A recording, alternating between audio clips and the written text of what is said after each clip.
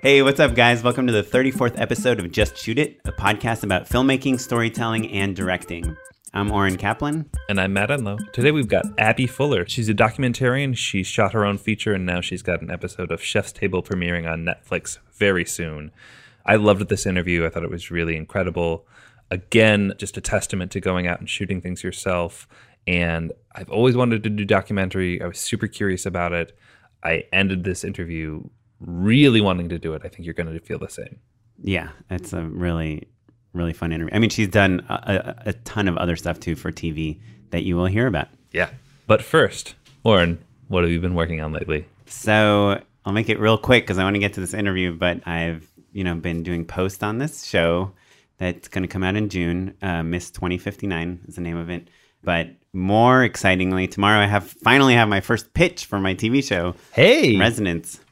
Yeah. So we're pitching to this production company, this woman that she was at AMC and she discovered Mad Men and Breaking Bad. She brought to the network and she left the network and now is making her own shows that she's selling to the network. And they read our pilot and they really liked it. And so tomorrow we are going in and we've practiced our pitch a bunch of times and it's hard. It's like a 20-minute pitch. So it's this long document that we literally have printed out and we hold in our hands and it says Oren says this part. Then we show this slide. Then Julie says this part. Then we show this slide. That reminds me, I didn't email the people to see if they have a TV we can plug into.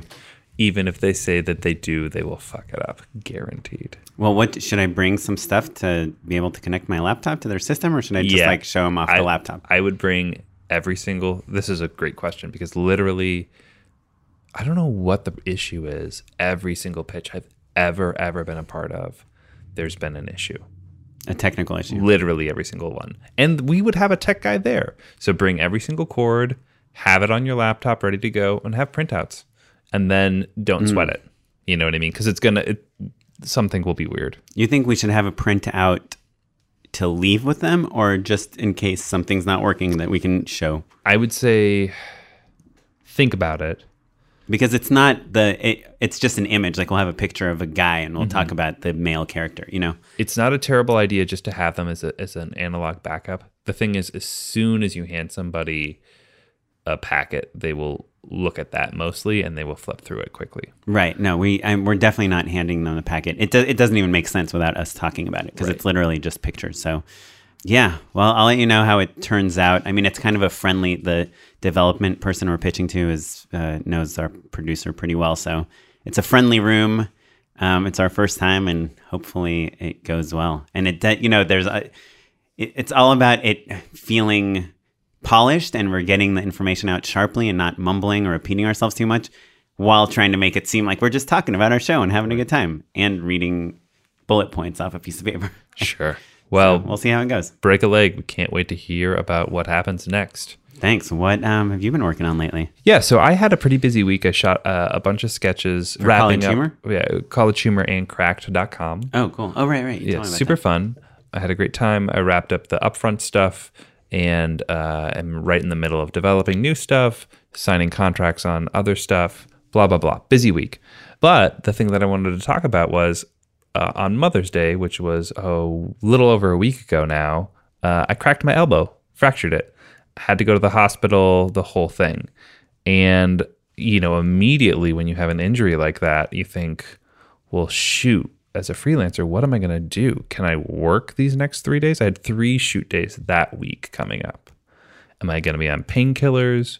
What do you do? What do you think about? So, Oren, have you ever had an injury like that or any sort of life event? Of course, you have had life events that you've had to deal with. Mm-hmm. Have you ever had an injury that would keep you from working? No, I think I've talked about this on the podcast before. I filled in for a director that was passing a kidney stone on the day of the shoot, and he had to go to the ER, and they called me, and they're like, "Hey, can you come direct?" No, I don't get injured that much, and even if I'm sick, I usually go to set. And people, I don't know if that bothers people because there's a sick person sneezing and stuff, but yeah, no. To me, shoot days are really That's it. Really important. Yeah. That's what you have to do. Yeah, I think when you're sick, adrenaline just kind of kicks in, especially on a single day shoot. You can tough it out unless you're really sick. You've got to be like basically in the bathroom all the time. So when I first cracked my elbow, I had that sinking feeling of like, oh no, I think I probably messed this up pretty bad. Your elbow or the shoot? My elbow. And the next thought is like, I have to work.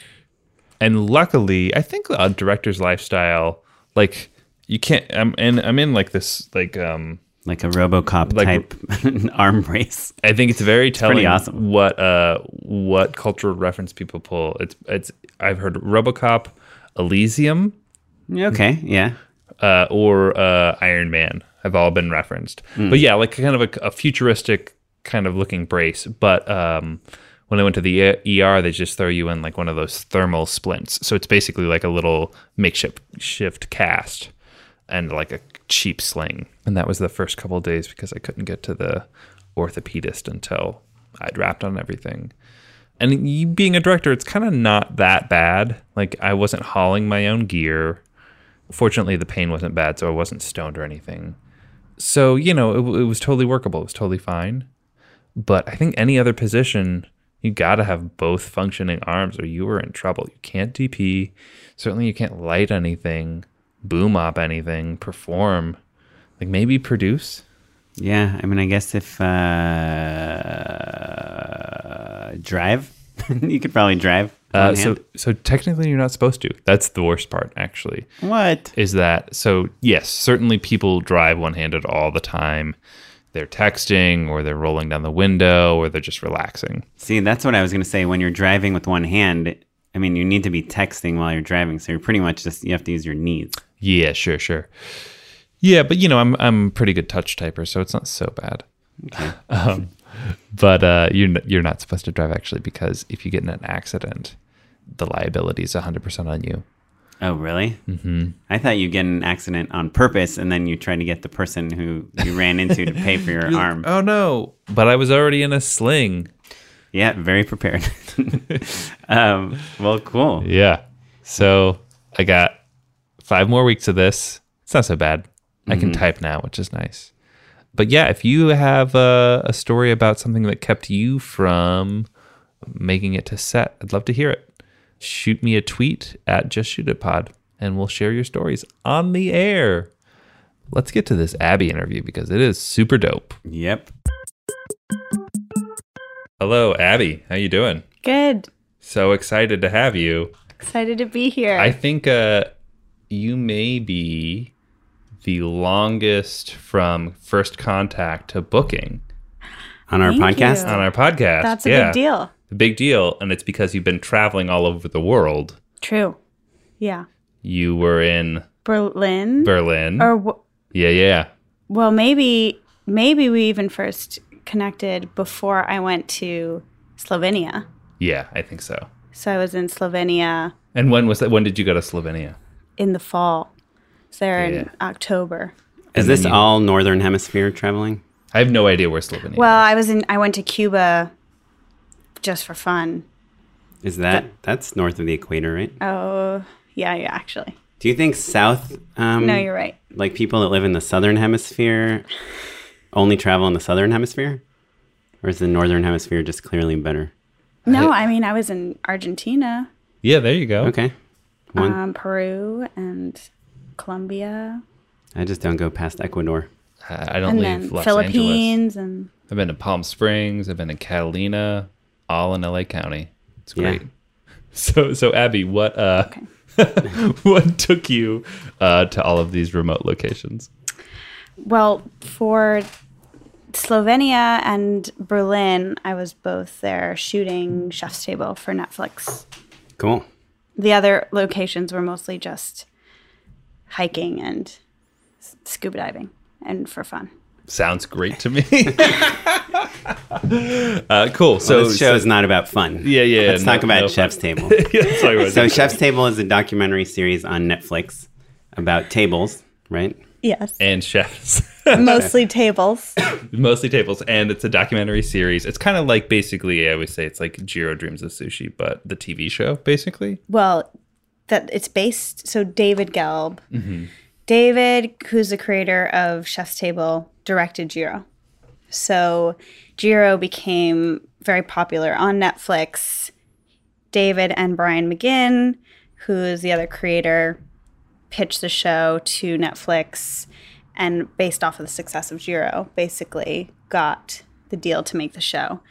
And then they partnered David and Brian with the showrunner Andrew Freed at Boardwalk Pictures. That's killer. So, so we have been aware of each other for kind of a long time. Your DP on your first feature is Bobby Lamb, who we've mentioned on the show a couple times, but is an old friend of mine. You're our first documentarian on the show. Oh, wow. Yeah. Exciting. And I represent.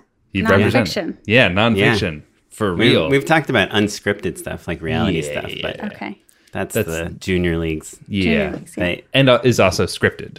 Yeah. That's the biggest thing about it. Yeah, like you're not like pitching jokes to the chef that you're interviewing. No, but you have a format, right? What's the question? Am I pitching jokes, and do we have a format? Yeah, no. Is there? Yes. Before you start shooting, do you have an idea of what the episode is going to be? Of course.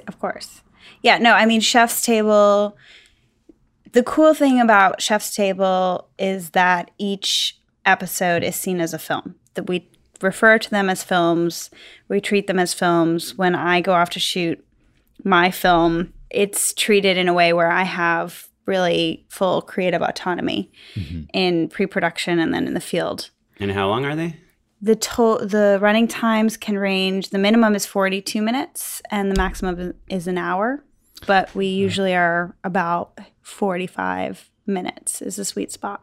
That's cool. So that's cool. Netflixy. You're not even really tied to an exact runtime. No. That's incredible. It's the best job. It's the best job for a lot of reasons. Yeah, I love it.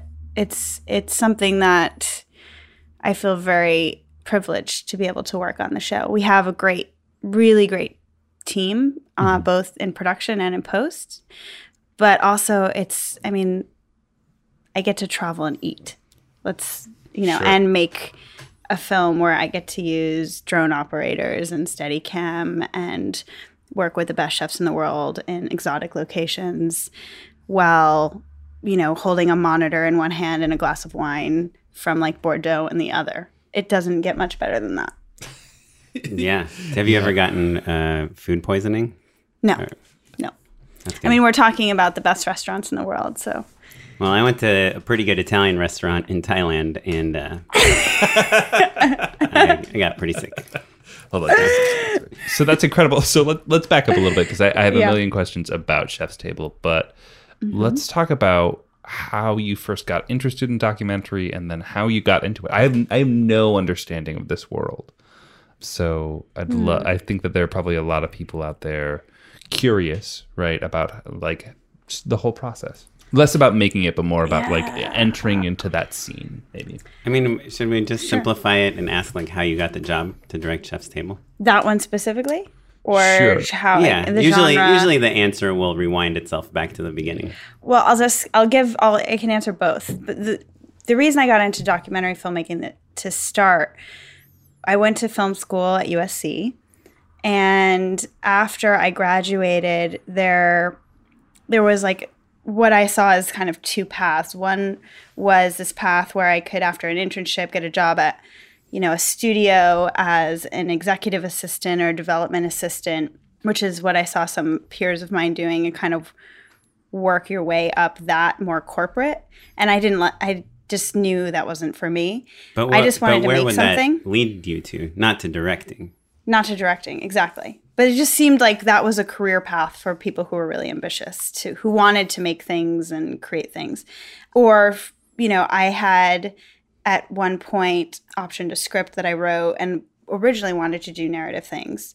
That didn't pan out and go anywhere. And I realized in order to make something scripted, you needed a lot more resources than I had, at age 21 coming out of film school. But to make a documentary, you could get an HVX with a couple P2 cards and basically just go off and shoot it and edit it on Final Cut Pro. And you didn't have any barriers of entry to make a documentary. So literally the reason why I got into it was because it was what I could do to make based on the resources I had at my availability. So I did this film about blind teenagers that I shot in 2009 and took 5 years to complete. I think that was the first Kickstarter I ever heard of. Yeah, we were early adopters. Yeah. Wait, so you shot in 2009, you finished in 2014? Yeah. And then we did the festival circuit in 2015, and Where it's did it going to premiere? finally come out this summer. Ooh, that's wow. exciting. The educational opportunities for blind students today is horrible. They had said that geometry was inappropriate for me because it was too visual and I probably wouldn't do well. They're not given the resources that they need. It's a lot easier to let the students like Karina go. I felt angry because I felt like I should have the right to go to school. And it sucked. It's like, hey, I mean, everyone else is in middle school. So your first doc hasn't even come out yet. Right. You've already done a couple seasons of Chef's Table. Right. That's and crazy. countless other projects. You know? Sure. There's plenty in between. Yeah. But it's funny to think that I feel like the stories usually you make something and you get kind of discovered by it, but you still haven't finished that thing that Right. you got discovered by. Which I think is valuable for listeners because, we always try to spell out how long the road is. You know what I mean? Like that you hear the fairy tale of like, well, I made this thing and then I premiered at South by and now I directed Fantastic Four, right? But like, here you are doing these incredible things and sometimes things pan out more slowly than we imagine, right? Like you're still an overnight success even though it took you a while for that first film to happen. You know what I mean? I'm still hustling. Sure, of course. Of course. I'm still at a very. We're in Abby's she's still drinking palatial estate. Bordeaux. I mean, only when I'm working. Yeah, right. I said I needed to spend more time traveling and eating good food. This way, I can't afford it on my own. But if I can get this job directing Chef's Table, then I can get to do it for work. I think before you left for the trip, I was like, I wonder if you will spend more money eating, or rather eat more money quantitatively. Then I'll get paid. Then you'll get paid. It's a toss-up. no. Right? But if you're you eating drink like one glass of this is a $10,000 bottle of wine or something, then that's already $2,500 in a sip, Yeah, that's true. Well, that's a big true. sip. I always say to my crew that my best strategy on Chef's Table is the first thing you do when you get to the restaurant is you make friends with the sommelier. So it's the first step. The person that smells everything. Then you'll always have access to the wine. And the food, like the ice cream and stuff, that's not mashed potatoes. Like that's real. Like when you shoot documentary food stuff, you never substitute other foods to make them look good. Not on our show. I joke about how it's an opportunity to get to travel and eat good food, but I mean the best part of the series is being able to do some really great storytelling. Sure. That's really why I'm there, and that's what we have a great opportunity to do with Chef's Table is because each episode, even though, like you said, there are some conventions and there's a language to the show, it's not quite formulaic in the way that we have broken it down by act, or there are certainly rules that we follow and things that we have to do. But each episode and each story is given its own world and its own life and its own voice. And I don't know, that kind of part of the process is what gets me excited, because each new show is an opportunity to kind of have a blank slate and develop, what is this film going to be? How do I want to tell it? What's the color palette going to be? What are the ways, what are the lenses I want to shoot with? What are the specialty, tools that I want to use, and, work with your cinematographer and then with your editor to kind of bring that to life. Doctors couldn't tell me that I would ever be able to taste again. How can you be a chef and not be able to taste? My father was poor. My mom was poor. My family literally was on the streets. I thought that I had to be the best chef in India. People thought I was mad.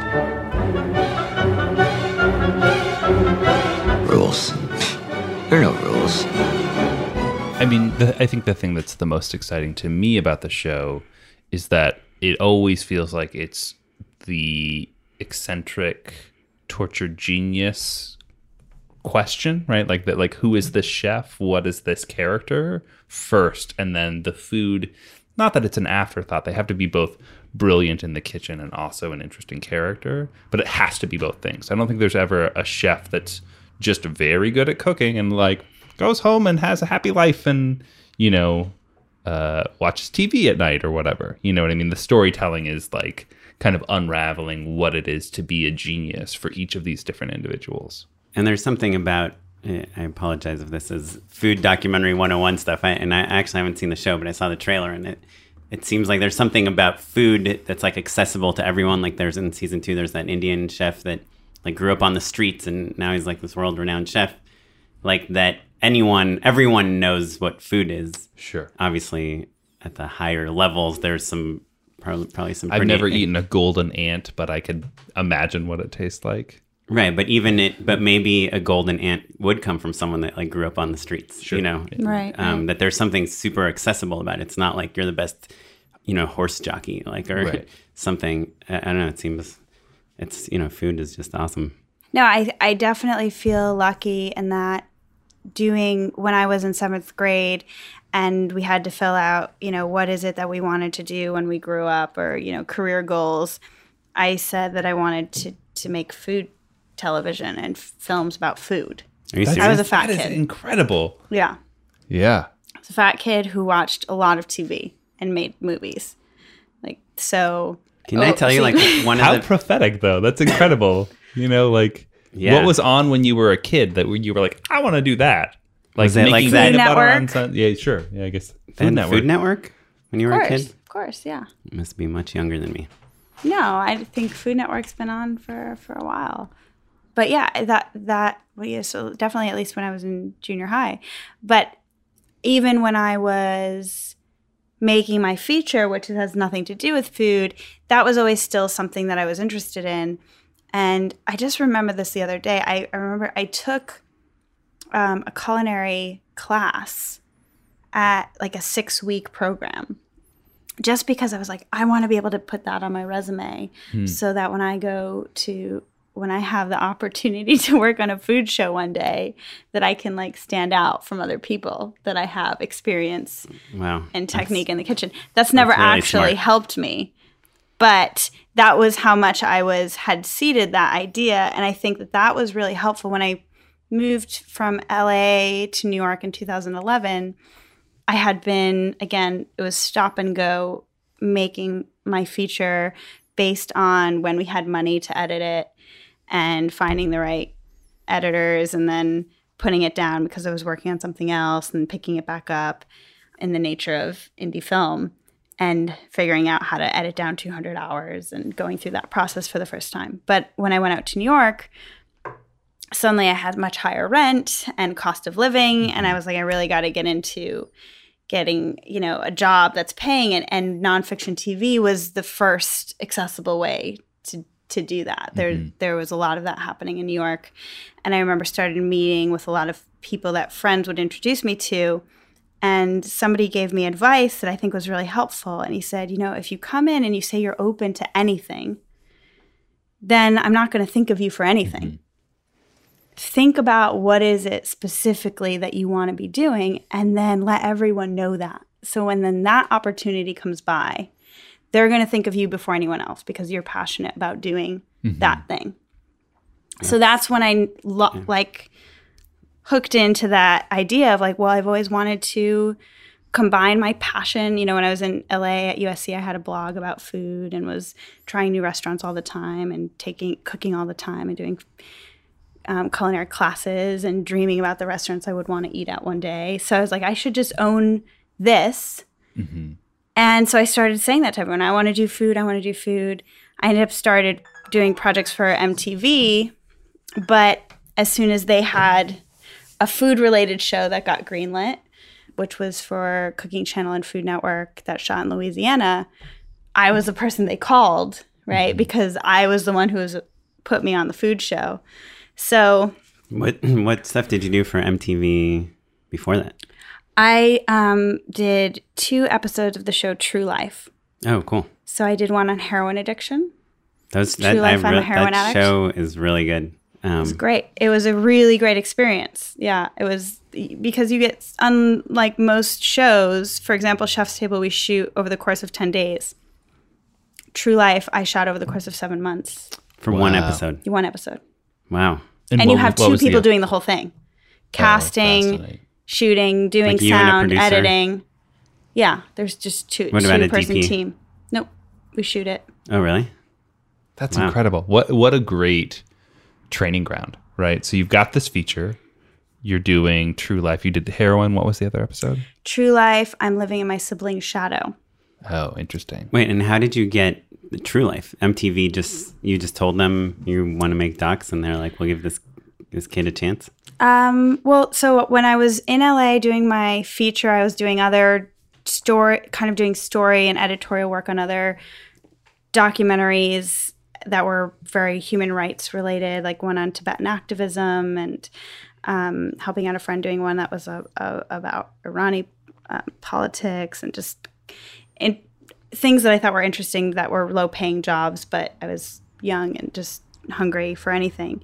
So when I moved to New York, this one production company, they really loved that I had this experience doing a lot of doc work, both in post and in production and with young people. And they liked that I was young and could relate to young people because MTV and True Life values that. So they didn't look at my resume and say, oh, you don't have any TV experience. You're not going to be able to do this. They said, oh, you come from a doc background, which for True Life is really great.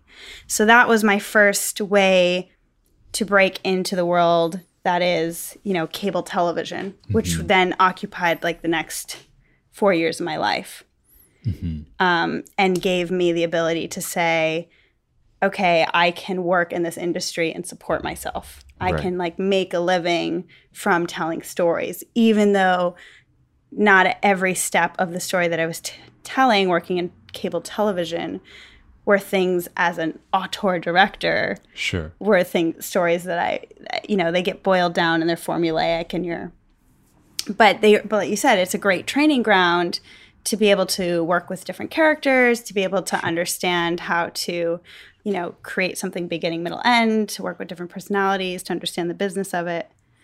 So. And you're doing everything, right? So on top of all of that, right, you're really dialing in on every single aspect of the craft so that when you move on to something bigger where maybe you have a DP or you have an editor, you're coming from a place of authority, right?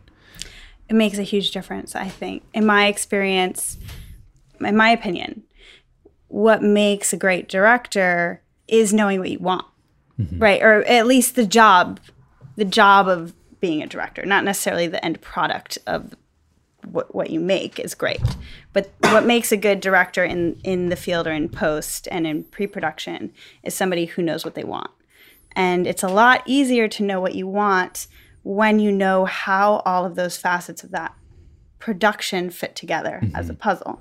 So when I know how things are going to edit together, when I know what these lenses are going to look like and what kind of coverage we need, when I know, because I've done, hundreds of interviews at this point, what kind of sound bites are and aren't going to work, and when the tense needs to change, and how I can, all of that experience has given me not the tools to necessarily have a great vision. I think that comes from somewhere else, but know the technical aspect of what's going to actually give you the tools to make something at the end of the day that works, and what's going to give your post team the ability to make the best possible product. Right. So then you've done MTV stuff, right? And so then you're hopping into what sort of world? What comes after that? So I did. I went to Louisiana, and I was field producing, which essentially is directing. It's pretty much the same thing I do now, and I call it a director.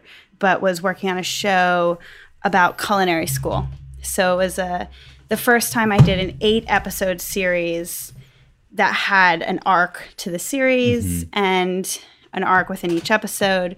But it was I followed 4 characters jumping ship. One girl was a stripper, decided she wanted to change her life. Another was dealing with domestic abuse. So some real hard-hitting stories. Another guy just got back from Afghanistan and was dealing with PTSD.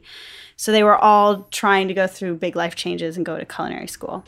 So again, going from heroin addiction in Jersey and in Oklahoma to domestic abuse and PTSD, I like find myself oftentimes like drawn to things that are like difficult environments. And I think that a lot of it is because I like when, because you have a camera, people just open up the doors and show you into like the darkest parts of their life.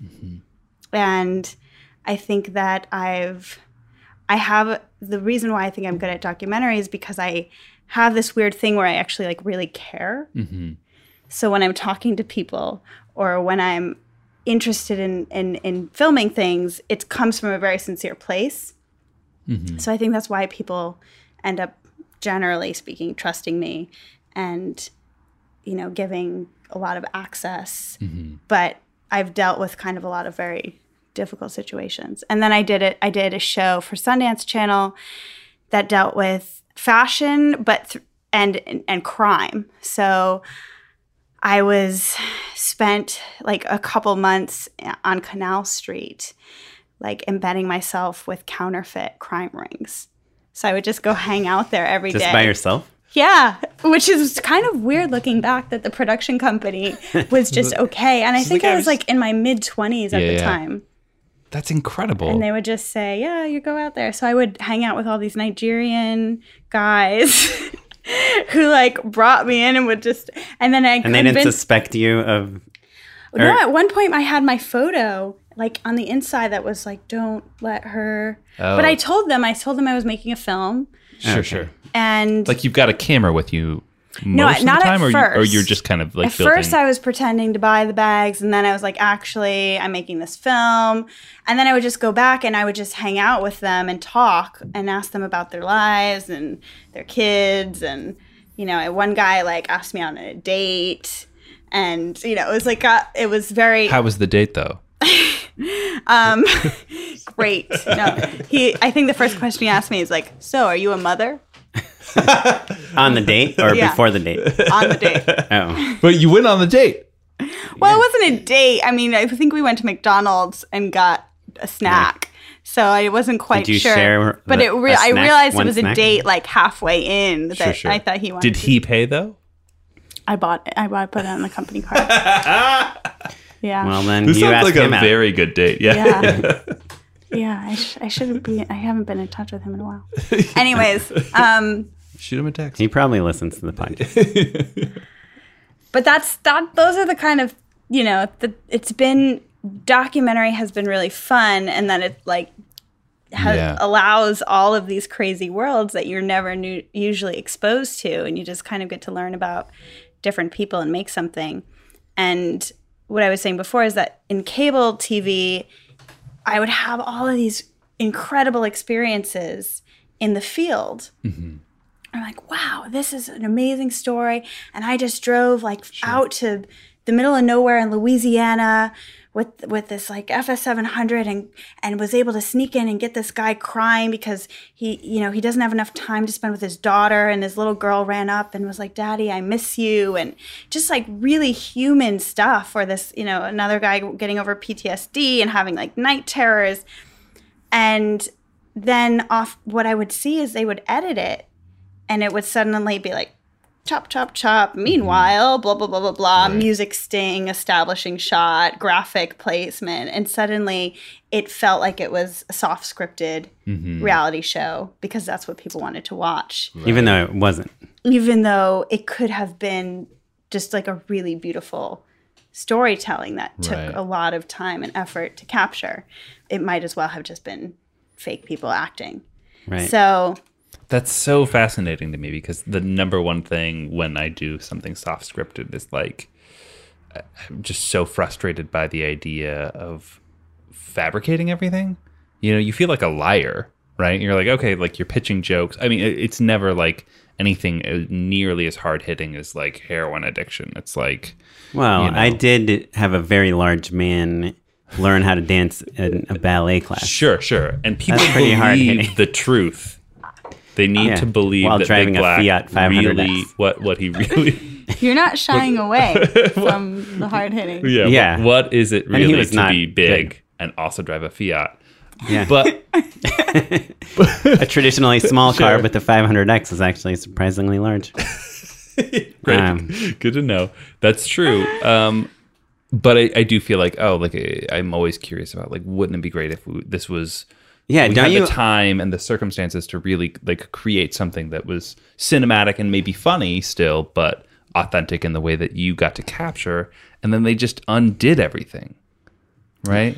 Yeah, That's a harsh way of putting it. I hate to, like, no hate, you know. Sure. Yeah. I doubt No on the Prop 8. post-production team hopefully is going to be listening sure. to this. But yeah, I think you're making a product, and when you're doing something for cable television, the network it's the lowest common denominator. I've been told working on Travel Channel shows, you need to work on this for the guy sitting in his lazy boy in Ohio. Sure. He's your audience. Right. So that's what they're thinking. Mm-hmm. When I'm making Chef's Table, they're saying, the CEO of Apple and, like, startup people and the creators of this and thinkers of that and international movers and shakers, or, make it for whoever you want, or make the content great and it will find its audience. Right.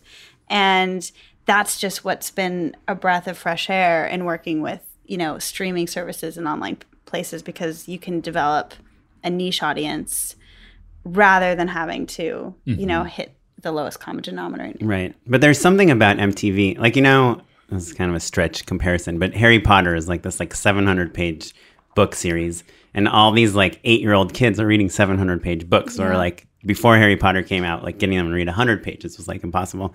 Like, MTV, like, these stories of, like, heroin addiction, or I saw this True Life about OCD, this guy that basically couldn't leave his house because he, like, didn't know if his door was locked or not. Like, that was just, like, one of the most fascinating things I've ever seen. They had a show called Made also. Yeah. It was, like, so good. And how do you get a kid to watch a documentary Sure, yeah. unless there's the establishing shot and the meanwhile and the graphical, treatment and the music sting, right. and it's like an entryway to real life stories. And I used to watch a lot of MTV, like, up until pretty recently, like a couple of years ago, and I felt like obviously they have, like, the real world and kind of the real reality stuff, but they also told kind of some, I thought, really interesting, deeper stories that I would never watch, because MTV is easy to just have on in the background, like, while I'm working on something. Whereas, like, watching the Sundance Channel or IFC or Netflix shows, something like, where you have to focus. I have to sit down, sit on my Watch it, couch, yeah. and really, try to get into it. That's a good, way to think about it. And I don't feel about the same way about the True Life shows that I do about the Sundance Channel and the Travel Channel and the Cooking Channel shows that I do. Like, I do feel like True Life has it's been on since 1998. Mm-hmm. We're given 7 months to make it. They do have a pretty strict formula, but it's one that I have some more respect for. Mm-hmm. Like, did they cut the moments that you wanted to keep in there, or did they just kind of filter them?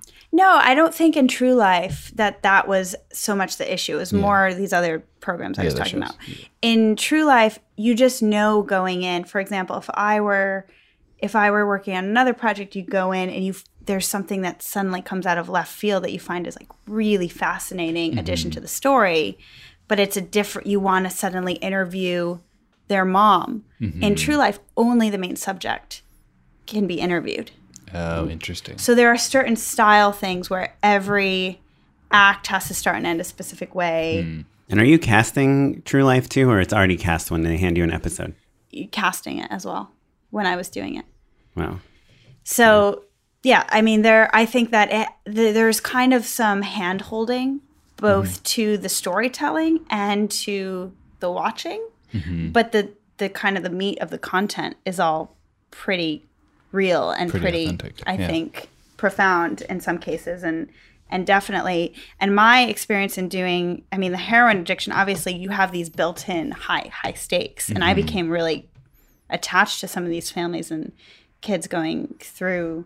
I was in bathrooms in South New Jersey filming kids shooting up, and then spending an hour, like a whole day with somebody that I cared about, watching him withdraw and looked like he was about to die and not really being able to do much to help him. So those are things that are very hard hitting. But then when I got assigned the episode, I'm living in my sibling's shadow, I was like, what? Sure. This is so lame. Yeah. But so you're assigned that, but you're not given the cast. You have to go find the person that fits the kind of idea behind the show. You either have to find them or, people write in. They put that on TV and on their website and everything. This is a super dumb question, but how do you go about casting something like that? Especially back then, right? This is kind of pre-Craigslist, right? This is pre not that old. But well, tell me for real. It's pre like everyone ubiquitous Craigslist, Facebook, right? Yeah, maybe is it or maybe not? This was 2011. Oh, okay. So it's like last year, pretty much. Yes, this was 5 years ago. 5 years. Okay, ago, so there's already Facebook and kind of the social networks are pretty accessible, built in. So did you use social networks? Is that what we would do a lot of we would go through all the people who'd email in. For example, for the I'm living in my sibling's shadow, we were having trouble casting that. So it was like, okay, where do you find good stories about siblings? Okay, sports. So it was looking up local newspapers of like small towns all over the country to find like brothers playing sports or things like that. Or like the high school quarterback, and then what's their siblings' deal? And that's exactly what we ended up doing, is we found 4 brothers in Illinois. And the 3 older brothers had all been like the MVP, all-star team football quarterbacks in this small town in Illinois. And then it was the youngest brother who was the most obsessed because he looked up to all of his brothers, that he wanted to like make the all-star team. And so we followed him that season up to the awards ceremony of whether he was going to find out whether he was going to get to be in the All-Stars. And I'll never forget when he didn't get in, even though he worked so hard and wanted it more than all the other 3 probably combined. And he's this tattooed, football playing 18-year-old popular kid in Illinois. But then he got home and he like went into his room and he sat down and then he just started bawling. And that moment was pretty profound for me because I had been coming from like working with heroin addiction and Tibetan activism and disability rights and these things. I was like, these are the real stories. And this one is so fluffy and stupid. And I felt just as much like pain and sorrow of when he didn't make the team as I did almost for, the kids dealing with the drug addiction and, Yeah, it's all human stories. They always talk about the motivation, like that's his heroin withdrawal, right? Totally. Or whatever. So that was that. I think something clicked for me as a documentary filmmaker at that point that I said, the story is always, like everyone has that story. It's all relative. And I think with Chef's Table, what you said, it's like, or is it that person who's going home and just has an easy life and just goes home and watches dinner and eats TV. And all of the chefs that we film probably do that, right? Right. But, they all have a story, right? But you guys, don't you focus on kind of like career obsessed, like perfection obsessed chefs and people that go home and think about food? Right. There obviously, I'm downplaying the level of one. There is a good amount of casting that happens that is headed by Brian McGinn and does a great job of finding the chefs for the show. But in addition to that, Chef's Table is about the best chefs in the world. So anyone who's at the top of the pyramid of what they do, no matter what industry, you have to be somewhat of a crazy person or like so addicted or so passionate or so gifted, or there's something about you that is interesting that if you get to that level. So it's what drives you to be the best. The dogma of the show that David Gelb talks about is that, anyone that great, we're looking at all these chefs as though they're superheroes. They're the best in the world. And what we're interested in the show is finding out what was the radioactive spider bite. Like what was that inciting incident that gave them the powers that we're going to see them. So we look back at their life and we try to figure out what the defining moments are that gave them the power to become great. Hero's journey. Right. Film School 101. So it's like the power to become great or the desire to become great, or both? I guess the think spider that bites the in power. some of them, I think that in some of the cases it's their own will, and in other cases it's something, It's Batman versus Spider-Man, basically. Obsession versus spider gift, basically. Right, base versus talent. Sure.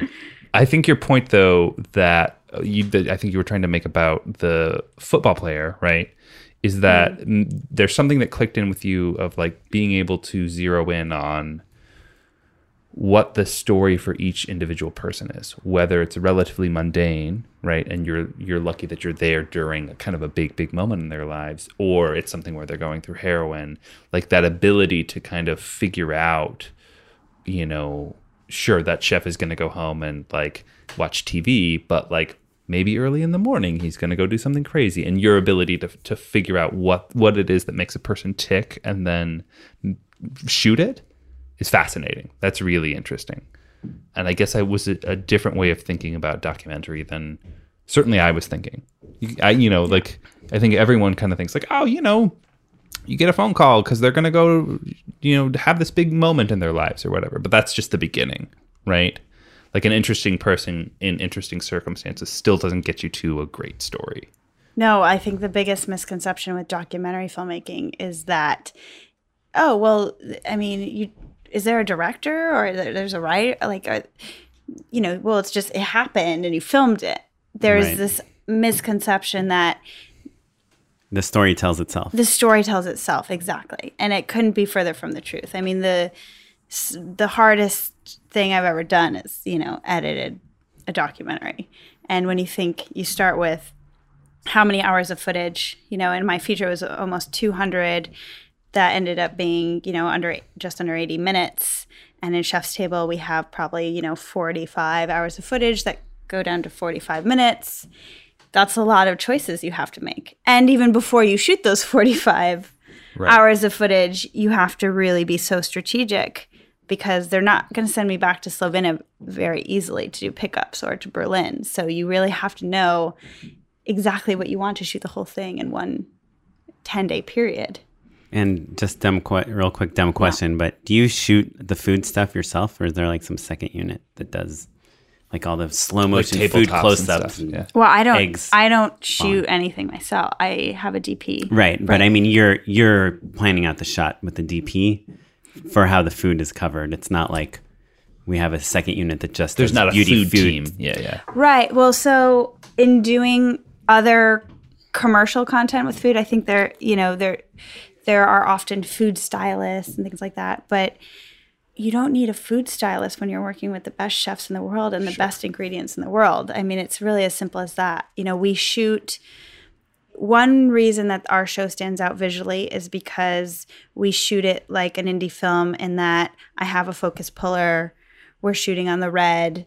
We have. What about lighting? Like how much lighting lenses. is in the kitchen? We relight the kitchen before we shoot. Not massive changes. Sometimes it's just, changing some bulbs. And sorry, is the goal to just bring levels up, or are you kind of sculpting a bit more of a look for it as well?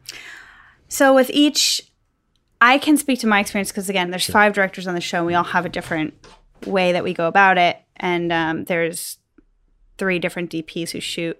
But with Adam, I'll come up with kind of my references. So I'll have like 3 films or so that I'm Adam going Bricker? to. Yeah. Yeah, Yep. I worked with him once.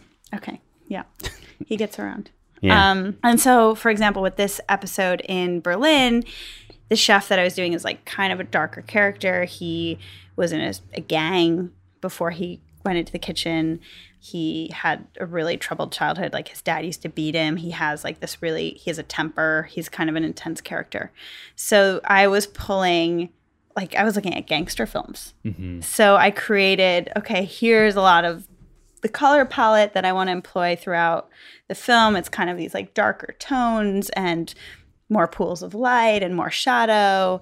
and these kind of warmer color tones and things like that. So we'll kind of look at different ways that the camera moves and different, just kind of like formulate like global visual rules for the episode.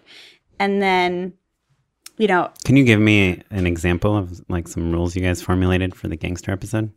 Okay, so for example, when I was in Slovenia versus Berlin, in Slovenia, I decided that I was doing this kind of more indie Euro film inspired by some like Croatian indie films I saw and some French indie films. And I was wanted to use the zoom lens a lot, and which had never been done in Chef's Table.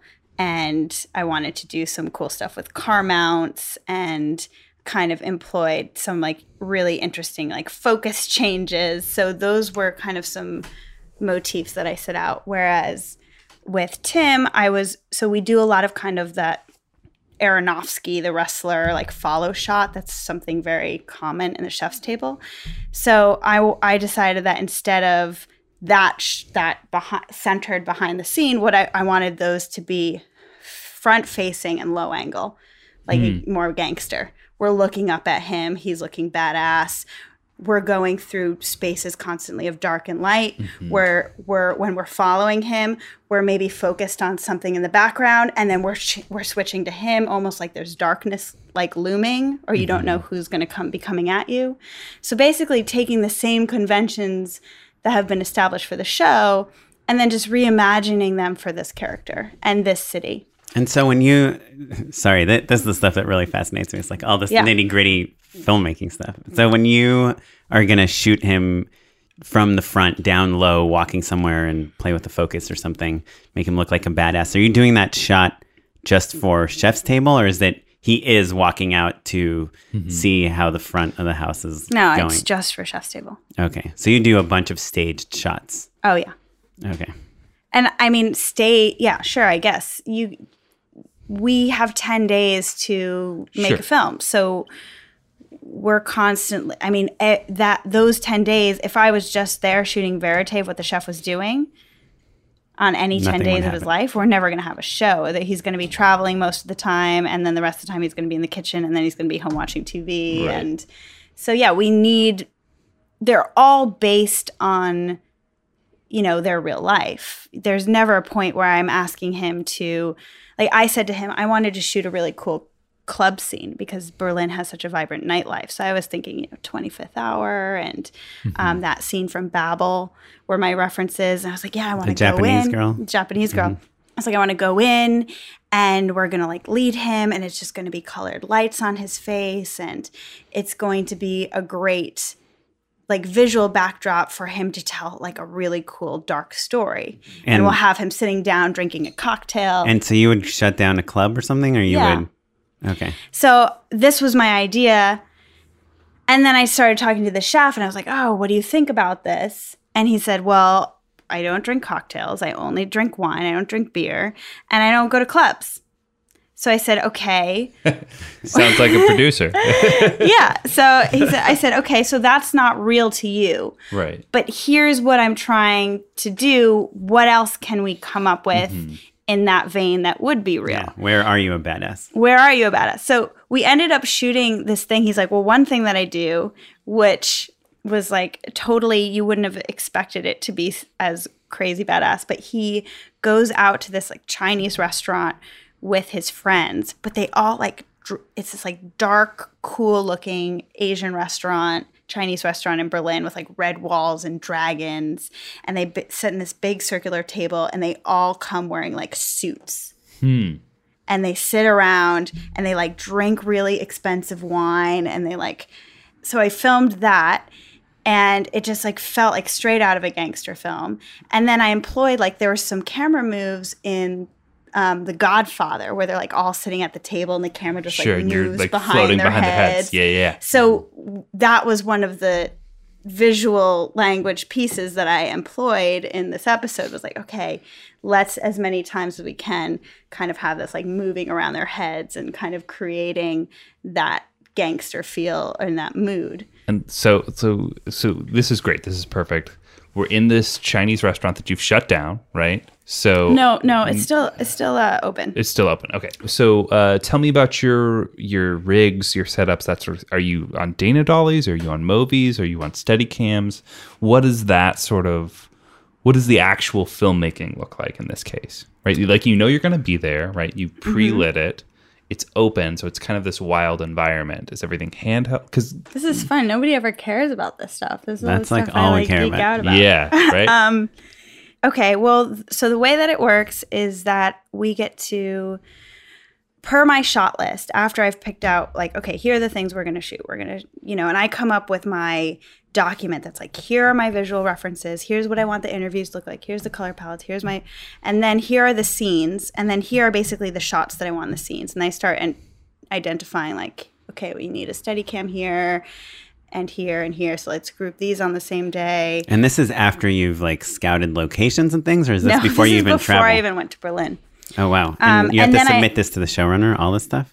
To my producer, to the line producer. But it's constantly evolving. Like things change that day. Like I'll hear something in my first interview, and then suddenly half of the things I planned are completely changed. Right. I'm like, oh, I didn't realize you were still in touch with your grandfather. Let's knock off this whole other thing I wanted to film and film you with your grandfather and schedule an interview. And so all of these things are super flexible. But I always come in overly prepared with like a really solid plan with the acknowledgement that I'm going to drop anything at any given second and change it for something better. And that's important to always have that in the back of your head, that no matter how much you pre-planned an idea and you're excited about it, you have to follow what's best for the story. And that's based on what the story is that they tell you in the interview. So I always do an interview pretty much. I'll shoot something in the kitchen first to get them used to the camera, and then I go into the interview in the afternoon for the rest of the day for a long, 5 hours. A 5-hour interview. And can you give us some interview tips? Because I feel like that's something that, like, a lot of practice helps you, but I think there's probably a few things you should avoid. And like the thing for me that I'm like interviewer one, like I'm like the most basic interviewer. I'm not very good at it. Well, yet. I wouldn't say, don't put yourself down. We have been doing this for a year. Well, no, I can ask people about directing, but if I want to, like, you know how you're always supposed to like answer include the question in your answer? Yeah. And like, I can never get people to do that. You just no matter how many times I tell them. You just say, use a full sentence, because my voice is going to be cut out of this. People usually. And then they do it? Yeah. Because I feel like once they get into the conversation, they forget. That's pretty good. Yeah, I feel like I would continue to not. So do you just remind them all the time? Like what happens? Like say or you're, do you you're say in, finish you're this in sentence? Hour 2.5, right? Of the chef who's not used to talking on camera for that long. You're pretty tired. Everybody's pretty tired at this point, and he continually just kind of starts the sentence off without phrasing it properly. What do you do? Well, if I hear a response that I know I can't use, I'll just ask them, say, Will you interrupt them? I'll usually let them finish the statement. Depending on if I feel like they're going to go on for 20 minutes, then I might interrupt them beforehand. But usually interrupting people causes more damage than letting them finish, even if they have to repeat it, because it just throws people off and they get pissed when you interrupt them. So I usually let them say their thing, and then I say, that was actually really great. Just rephrase it again, saying when I was 13, and start it that way, because that will be, And do you spoon feed it like that, where you say, like, give them an example of how you would like them to start the sentence? A lot of times, yeah. And are you taking notes or no? Yeah. I'll take notes on, for example, if they're talking about something that's abstract. Like, for example, the chef was talking, the Gomeo point. He was telling a story like, they came in and I got 14 Gomeo points and I should have gotten 16. And I'm like, nobody's going to know what that is. Yeah, I don't know. So I'll like write a note, make sure that I have in a full soundbite him explaining what Gomeo is. So. And what is it? It's a different guide. It's like Michelin. Oh, okay. It's a different food guide, French-based. So things like that I'll make a note of to make sure that we have all the pieces for the story to work later. Or if we a lot of times what can happen, especially when you're covering as much ground as we are on Chef's Table, where it's like somebody's whole life and I'm in a 5-hour interview and I'm doing a couple of these. If I just follow where the conversation leads, there's going to be so many holes in like the progress of the chronological story. So there's a balance that you have to find. And usually I try to stay as much as I can. So if they go in a different direction, which they always will, they'll take one question and they'll end up over here about something else that's awesome and interesting. And because they're emotionally there, you want to poke into that. And then you have to decide, okay, is it so interesting that it's worth me diverging from then getting the whole track of the story, which I need, and then ending up blah, blah, blah, blah, blah, and into like a mess? Or can I make a note about, okay, that's an interesting idea. Let me come back to that. But even though you ended up talking about this one topic about, you know, how to make baked bread, how you bake your bread, I'm going to come back to 3rd grade. Right. Even though it feels like a weird shift of the conversation, but then it never does, because then you say, tell me about 3rd grade. And then they just launch off usually and be like, oh, 3rd grade, I was in the Micro Mini Marathon. And people just love talking about themselves. So it's easy. And do you ever wait to come back to the linear progression of history, like in a future interview? Like, are you ever like, I'll get back to this. He's really raw about, you know, sushi and why that's important to him. I'll get it in the next one. Or is it important to stay on? It's finding that balance, right? Yeah. If something is super emotional and you're like, or you cracked into something that you don't feel like you'll go back to. For example, he was talking really in depth about his mom, and it was really emotional, and it was like going off on a tangent, but I was like, this is a tangent that's worth veering off for, because I actually don't really know where this is going to lead, and this is important for me to get there, and I might not be able to revisit this. So I'll come back, you know, I'll go as far as this will lead me, and then we can go. So, but if they're just talking about something food related, or, you know, everyone has developed their own story, especially these people who have PR people. And so they have these narratives that oftentimes you can ask them a lot of these things, and they'll start with one thing and then they'll arrive at a place that sounds really interesting. You're like, wow, that was a great delivery. But these are just like the bites they know because they've given them so many times. They just fall into those grooves. Yeah. So I'm never worried about like, oh, that was so great, let me follow that. Because I know those are the things that they already have pre-planned and they've given those so many times. I'm like, I really actually want to just track like what your life was and what led me up into that point. Because I know in the edit, I'm going to want all of those steps. And what do you do if they're like mumbling a lot or saying like every other word, or, you know, or things of that nature? Do you care about that, or?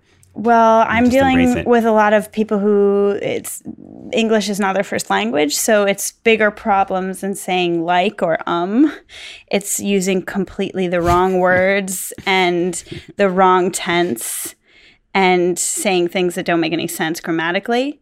Right. So that's always an issue of saying. The chef would say all the time, he would use the word remind instead of remember.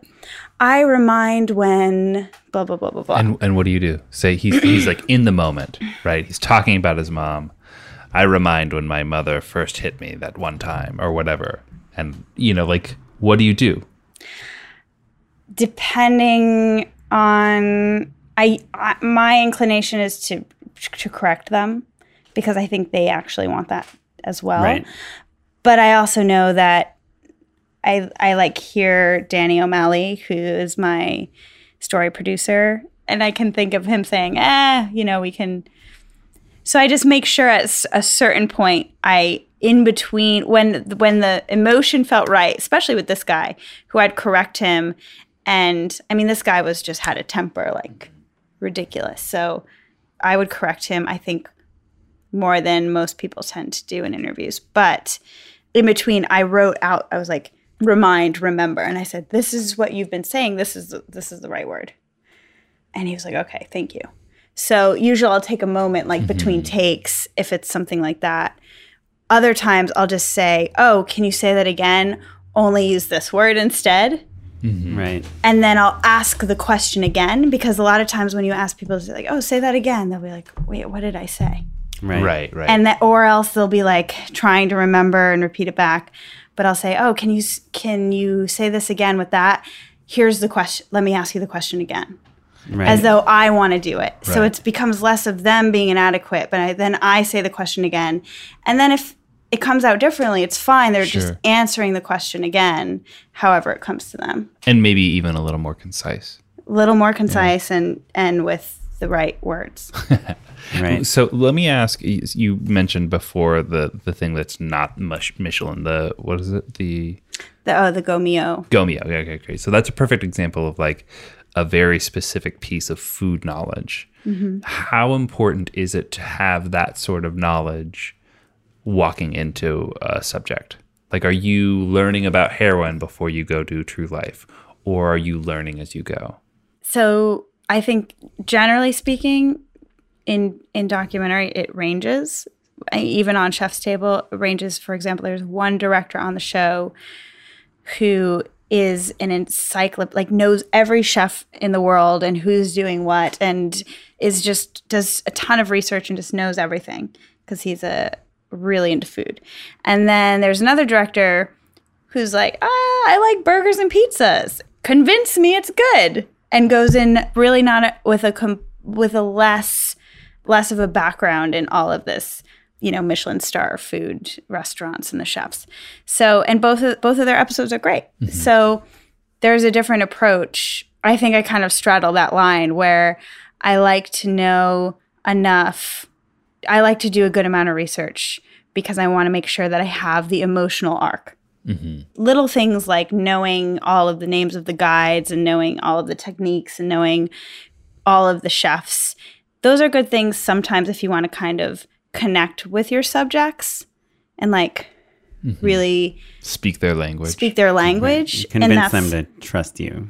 That's more of an off-camera thing. But if you can do that other ways because you're just charming and fun, like the one director I mentioned who said, I can go in saying I eat burgers and pizza. Convince me. Like pizzas are fun. He gets their trust and has a great relationship with his subjects, even almost because he comes from a different world. It's like, I know this, you know that. Let's learn something about each other.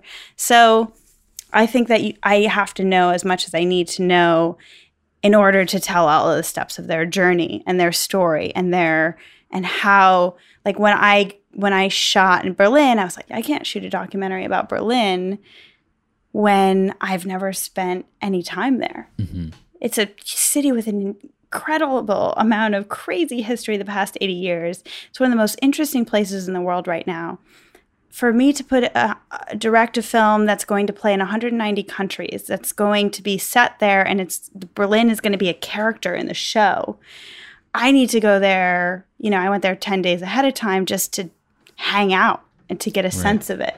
So there are certain things that I feel like are important, and it's not necessarily like what is Gomio, but it's more how do I need to like get a sense of the neighborhood Kreuzberg where he grew up, and I need to like make sure I'm eating his food and I understand what the food culture is in Berlin generally speaking, and I need to understand like what are what's going on politically and what are the challenges and what was the context of when the wall came down. Like there's so many things that I think about in terms of research that aren't foodie related. Yeah. But are part of your story. Right. Yeah. Fascinating. Wow.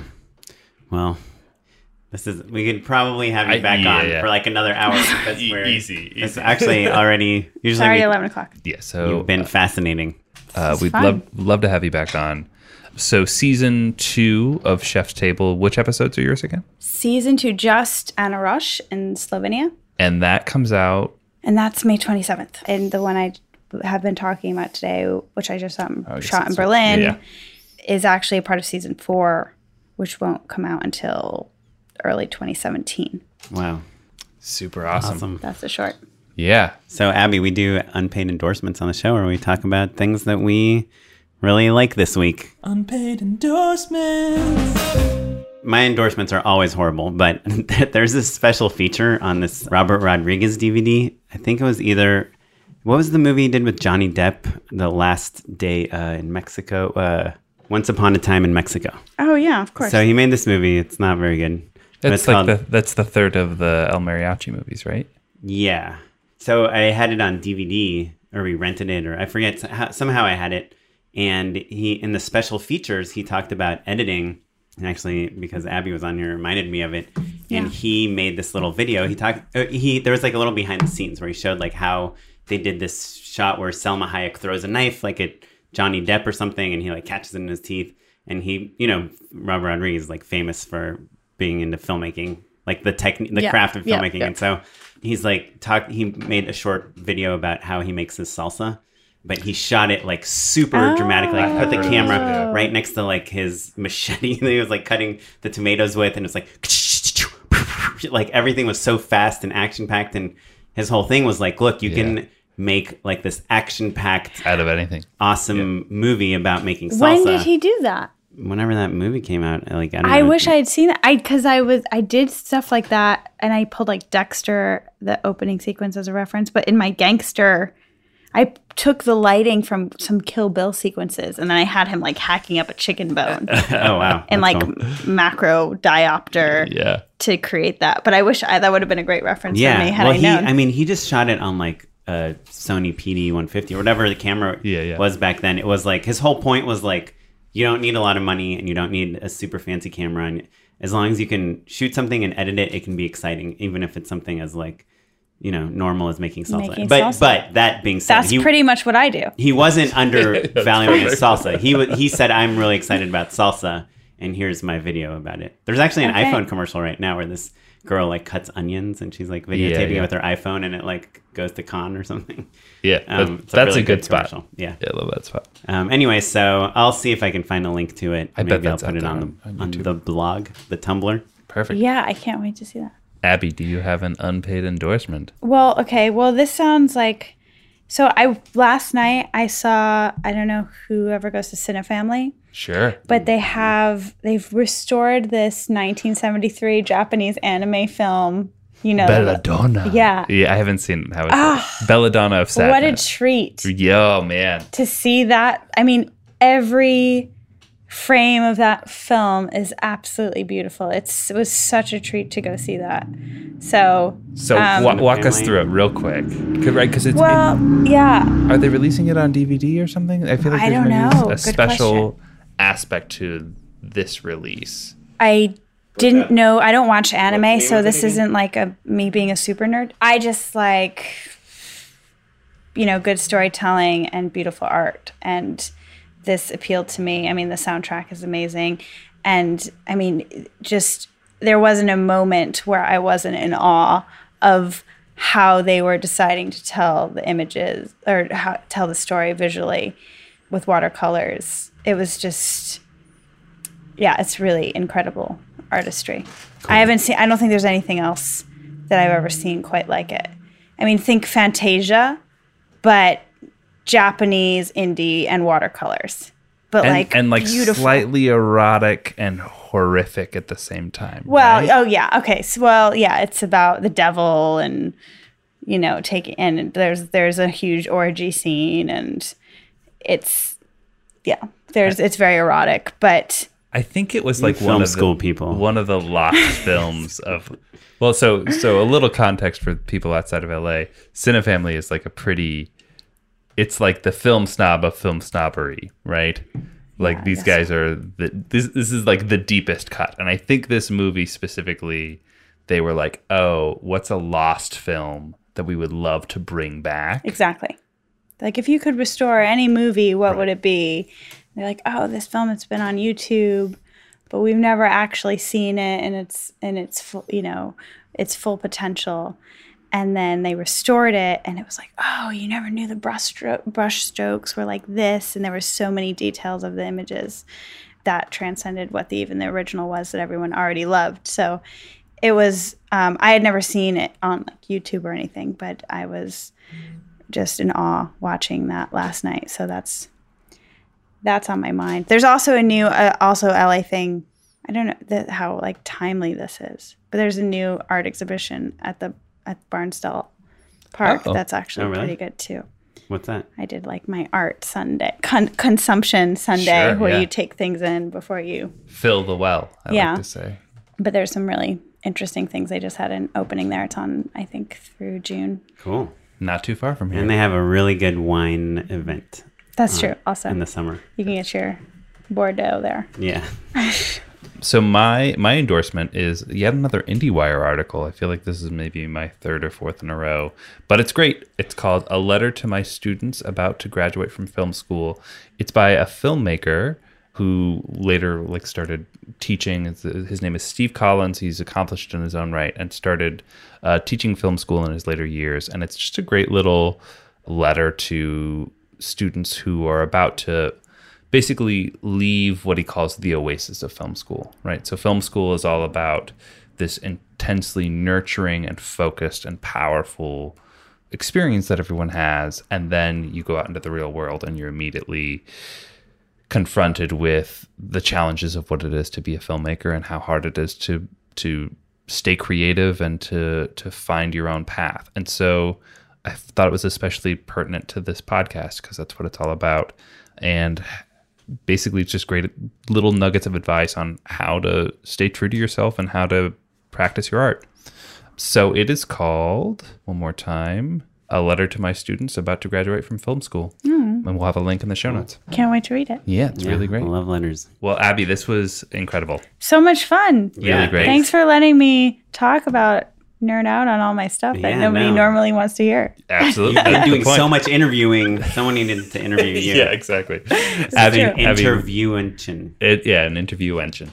How can our listeners learn more about you and follow your career? You can follow me on Instagram, Oh, that's a good one. Yeah. What's I bet your Instagram name? is great for documentaries. On Instagram? Abra Fever. ABRA Fever? Yeah. One word? Yeah, that's a story for another time, that name. And do you have a website? I should probably do that. I don't have a website. So IMDb you, Abby Fuller, right? You can look me up on IMDb. You can find me on Facebook. You can check out my film, doyoudreamincolor.com for my feature documentary. Oh, cool. And Chef's Table comes out on May 27th on Netflix. Killer. Looking forward to it. Yeah. If you want to learn more about the podcast or check out any of the topics that we talked about, links to the things that we talked about, you can visit justshootitpod.com. You can follow the show at justshootitpod on Twitter. And me at Mr. Matt Enlow. And me at Smitey Pyleg. And I haven't tweeted probably since we started this show. I think you tweet about your projects every once in a while, and they're Oh, real yeah. good. My jokes are very funny, so enjoy those. But in the meantime, do us a favor, rate us on iTunes. It's the best way to help promote the show, keep us going. It's been a year, Oren. This will be, I think, released on our year anniversary of the show. Wow, that's crazy. Congratulations, guys. Thank you. To think we banked cool. all I love that you 50 do episodes. this is really cool that you guys do this. We've got some good episodes. 50 episodes. Well, No. I guess 34 episodes. 34. Yeah. Still, though. He had a kid. We work a lot, Yeah. you know. But that's amazing. 34, that's a real commitment. Thanks. Yeah. Now I'm going to listen to a bunch of them now, too. I'm excited. Oh, cool. Yeah. We'll What's your favorite recommend some. episode, Oren? My favorite episode, aside from This this one. He's Um, good. We've had so many good ones. I think I really like tidbits of knowledge and useful things. Actually, we talk about interviewing, and I think we've gotten better at it. We used to start with so tell us how you got into filmmaking. And you get about an hour of really boring stuff, and then we get to their current projects, and then you get an hour of really good stuff.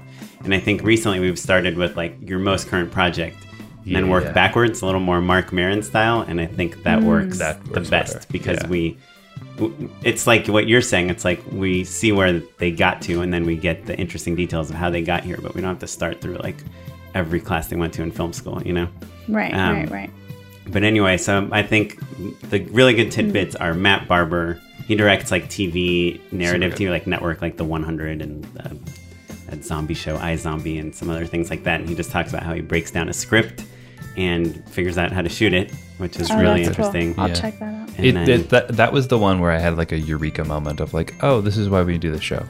Yeah. Yeah. It was great. But that's interesting to me because I want to be doing more scripted stuff, and it's such a different storytelling. I think there's a lot of overlap like a Venn diagram, Sure. but then there's this whole other thing. I don't have a script. I don't have actors. Yeah, but to me, like, my favorite part of the podcast is when people like you talk about, like, we watch The Godfather and we see these cool shots, and then we try to do these same shots and motifs and these things, not because I'm not interested in them from the art, perspective, more from the, like, what can I do to make cool looking things and be more thoughtful about my project as a filmmaker. And it's like, that stuff is really useful. So I just really like when people are really concrete about things. And when we had Melissa Hunter, who's more of like a writer actor, she talked to us about how to pitch shows in that episode. Ooh. She just like she can say like 5 sentences and you're like, I want to buy that show. Yeah. You know, her pilot got picked up. Oh yeah, Yeah. which is awesome. Well, there you go. Yeah. So anyway, Melissa Hunter, Matt Barber. I will check those out. Check this out. Thank you so much for hanging out, Abby. Thank you guys for having me. Eric, for What a editing fun this experience. episode. Yes, and thanks Eric Rapow. for the rhubarb. Yeah. Hi. My wife. To Chrissy. Yeah. Killer. Okay. Bye. Bye. Hey. And maybe take out when I said Film School 101 after I said what David Gelb's theory on the show is. No, come on. I think that's great. That's what our show's about. Your point is that it was fundamental. That stuff accessible. Yeah. Hero's Journey fundamentals. That's A-okay to say. Yeah.